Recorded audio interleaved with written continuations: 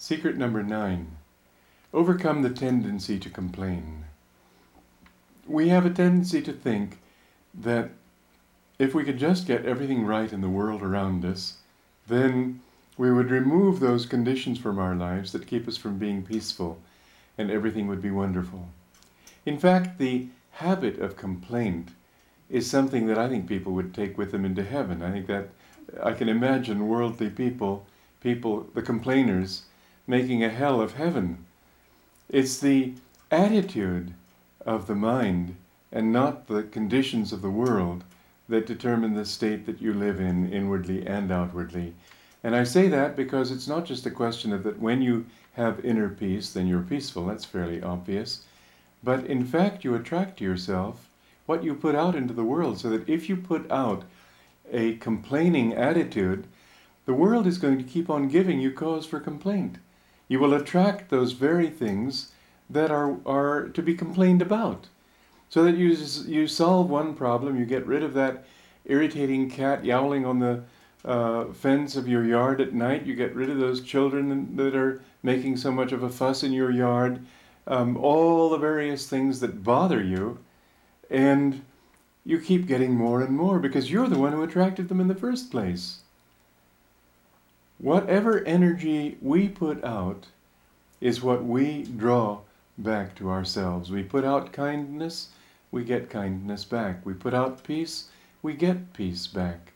And so if you want to have peace of mind, and if you think, well, but it's hard to have peace of mind when the world around me is so unpeaceful, remember that to a large extent you create that world. There are many little worlds we all live in, and you create the little world that you have drawn into your immediate orbit. This is a law of life, and it's not one that you can discount as being just coincidence. Each person lives in his own little world. I had a very interesting experience in college because I wanted to be a writer, and my roommate also wanted to be a writer.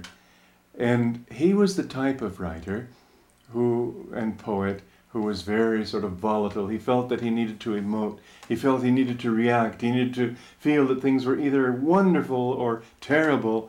And he felt that this was living because he was really intensely engaged in whatever happened to him. Well, the odd thing was that every time he went out by himself, something dreadful always happened. One time somebody pulled a gun on him. Another time 6 men pulled knives and jumped him, and he ran for his life and just barely escaped with it. And always something happened, some riot or whatever. Whenever we went out together, everything was peaceful. Because I used to feel, well, I'll never be a good writer because I don't react like that. I don't feel that things are all wonderful or terrible. They just sort of are things, and I can enjoy them as I wish. But I didn't feel that my life depended on those things. And I used to feel, well, I just don't have the soul of a poet, and I'll never be successful as a poet.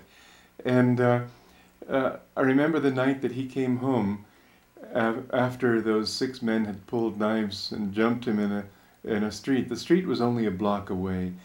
And if you can believe this, he came home panting and just collapsed on the bed. And I thought, gosh, nothing ever happens to me. So I went out looking for those people, thinking I need a little excitement in my life. But all I saw was a man smoking a cigar peacefully in a doorway, and a stray cat crossed the road, and that was about all that happened. Well, I've seen this happen again and again, that what people put out, they get back. I was a friend of John Ball, the mystery writer, and he took me on a visit to the Pasadena Police Department. They were friends of his, and asked the lieutenant there if he wouldn't take me out to see a typical evening on the police force. And the policeman said, well, I don't know, but okay. But he said, now listen, he told me very urgently, if anything happens, I don't want you to get out of the car. Just stay right put. I'll handle it. Don't you think about doing anything. And so I thought, fine, that's all right.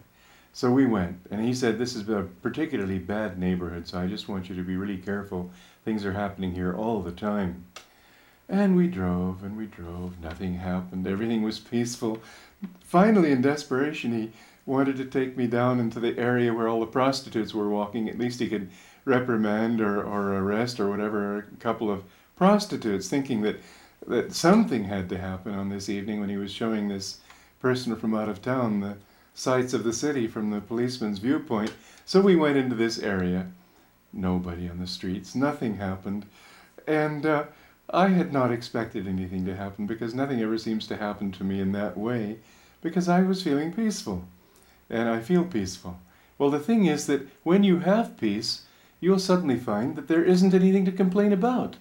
But if you don't have peace and think that you'll get it by complaining, then that lack of peace will keep on bringing you more and more reasons for complaint. Don't complain. Be peaceful, and the world will reflect what you are.